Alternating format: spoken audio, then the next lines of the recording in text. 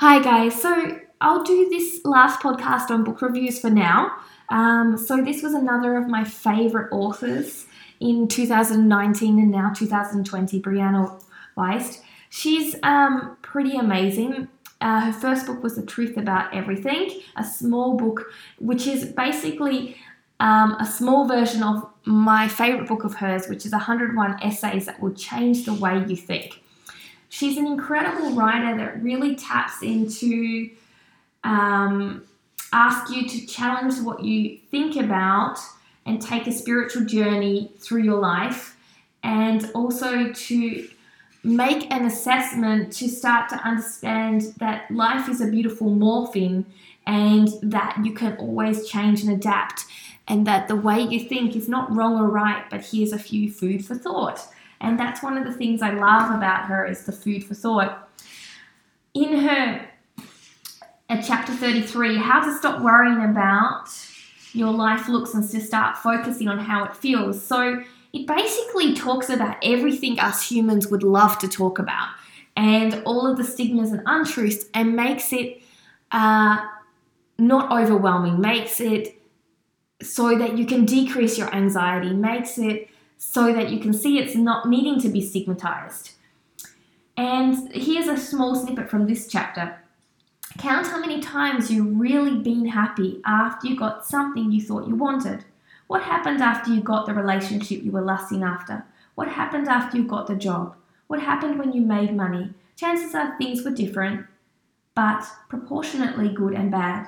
Make a list of all the imperfect people you've known in your life who've had love, who have had romantic partners, best friends, jobs you could ever dream of. Make a list of all the people who are conventionally unattractive and spiritually adrift and imperfect. All the things each one of them have despite being that way. Make it your own personal proof that you do not need to be perfect to be good enough. Ask yourself what you do if social media was no object and nobody would know. What would you do this Saturday? What would you do tonight? What would your career goals be? Who would you hang out with? Where would you live if you weren't silently policing yourself? Ask yourself what you do if money were no object and you could do anything. This is a classic exercise that many people dismiss because of how impractical it is. Unfortunately, these people aren't thinking enough, deeply enough to understand the real point. It's not to discover that you'd actually do it if you didn't have to worry about money. That's not our reality. It's about the essence of what you do and how you can incorporate it into your current job, current life, current way of being. And this is what really I loved about this, was so many of the exercises that I've read like this, what if you didn't have to worry about money? I mean, most of us do have to worry about money. It just seems like such a pointless exercise. But she makes you realize what the point of the exercise is, how it helps you to incorporate yourself back into the daily lives without all of the limitations you set, so you're not imprisoning yourself as much as you think. It talks about why you should thank people who have hurt you, what benefits they give. So difficult relationships often push us to change our behavior. And I know through the relationships that haven't worked for me, and even parental relationships, that I've had to learn, I've had to grow, and I've had to see the things that were no longer working so I could manage these relationships and also have a much more sound life. You also get to learn from difficult people that hurt you, so many other things. When you come across them, you don't come across them accidentally. They come to teach you something. So often we have repetitive lessons in our lives and we feel like we're cursed. But these repetitive lessons or difficult people are here so we can learn from them. And the same as repetitive triggers, they are teaching us to understand it's not about what's on the outside, but what's on the inside. And the energy that it's creating is an energy that we potentially felt when we were younger, triggered by some other event or experience with a person, place, or thing. And we need to look there to understand that they've just given us a gift to unravel the layers that we've created and the masks, to hide this, and then to acknowledge it and to accept it and to heal it so we can move forward with no longer being triggered by it.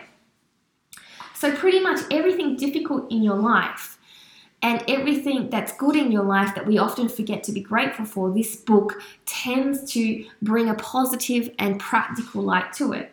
In chapter 39, 12 signs the only problem with your life is that you think about it more than you live it. And I love this one because so many of us are complaining that we are not good enough in our lives, that our lives are shitty. Anxiety is usually bred out of inaction. We were born to actualize our potential, not just analyze it. Binge thinking is what happens when introspection becomes a means of avoiding a problem. Critically evaluating your life is supposed to facilitate living it, not the other way around. And so often what we do is we end up stop living our lives and continually analyzing and not moving forward. And we forget that our goals are perfect outcomes, not perfect actions. You're more in love with the ideas of the goals, which is why you get the anxiety, than you are with the process of it. So what it actually kind of breaks down the understanding of how we've created these foods for thoughts that's made our life limiting and not good enough, when actually it's very good. For example, all of us are talking about we are always busy. We are never productive enough. It seems like there's not enough hours, we can't get things done, and we're always frazzled. But it's actually just our body's ability to be stressed and frazzled. Your brain as though you're potentially in the middle of a high-intensity task that never sees completion. And this is a really great reminder to see how we as our minds are operating and how we create that stress and how we create those to-do lists and how often those to-do lists also give us purpose and meaning. So on top of that stress and anxiety, we have this positive where we realize if we were sitting doing nothing, we wouldn't have purpose and meaning and drive. So at the same time, it gives you that food for thought to understand how there's a positive to everything that exists. One of the things I also like is it talks about passion, and I love that it talks about passion. So take 150k in loans and study something you love for 5+ years, but not be able to move out, travel, get married, have kids or work. A job actually becomes your drowning in debt for the next 30 years. That's what passion does. Marry the person you're consumed by, whose neglect and abuse fuels you in its recreation of your childhood issues. Be so torn apart when they leave you that you are convinced yourself that they are the only one for you. However, could you ever be so broken over anything but true love? Base your relationships on how far from reality you stretch when you're together. Lose friends and work on a sense of self. That's what passion does. Or rather, that's what passion does when it's not married to logic. And this is what I love. A lot of us have said we can do anything, but we also have to have a twofold effect, which is logic. And a lot of people can say you can do your dreams, but we need a twofold effect, dreaming and working on it. So she reminds us of that twofold effect. Everything has its, some people say consequences, some people say, give and take. Everything has that little bit. It's never one way up.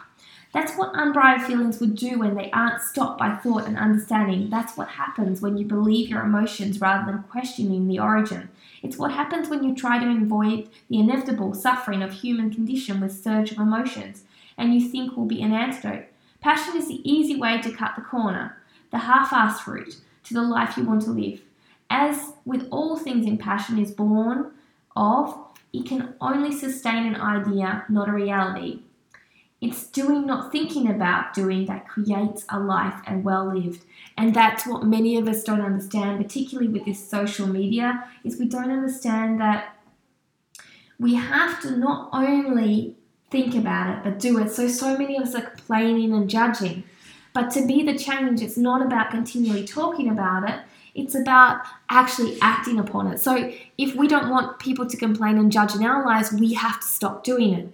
If we really want to feel happy or peaceful, we have to start meditating. We have to start choosing our positive thoughts even though we have negative.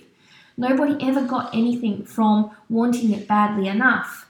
And that is the most stress of all. Being passionate as a qualifying factor, when at the end of the day, the person who gets the job is the one who is the most technically capable more often than not. It's not the right one or the right time all the time. Things can come into place, but often people focus and communicate how badly they want something to suffice the actual reason they aren't right or qualified. So we need to understand that there's so many things in our lives that we utilize in everyday lives that only have one spectrum given to us in learning. And this 101 essays that will change the way will make you think about passion, but logically enough to help passion be put into your life, activated, and create magic rather than just a thought.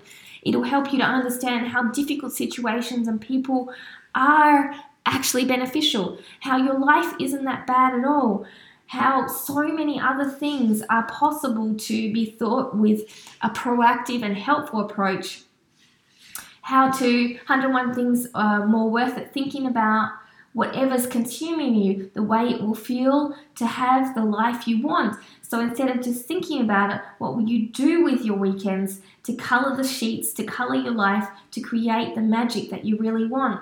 The parts of yourself that you need to work on, not because someone else doesn't love you, but because you don't. So it really puts it back into perspective and most importantly takes the victim out of us to become our own heroes in our own lives. So I highly recommend this 101 Essays That Will Change the Way You Think by Brianna Wiest, and also I highly recommend any of her books that she has written. You will definitely not be disappointed. She is an amazing writer, and every book that I've picked up, I have just been in awe and have learned and grown so much from her. So I thank you for your time and I wish you a beautiful day.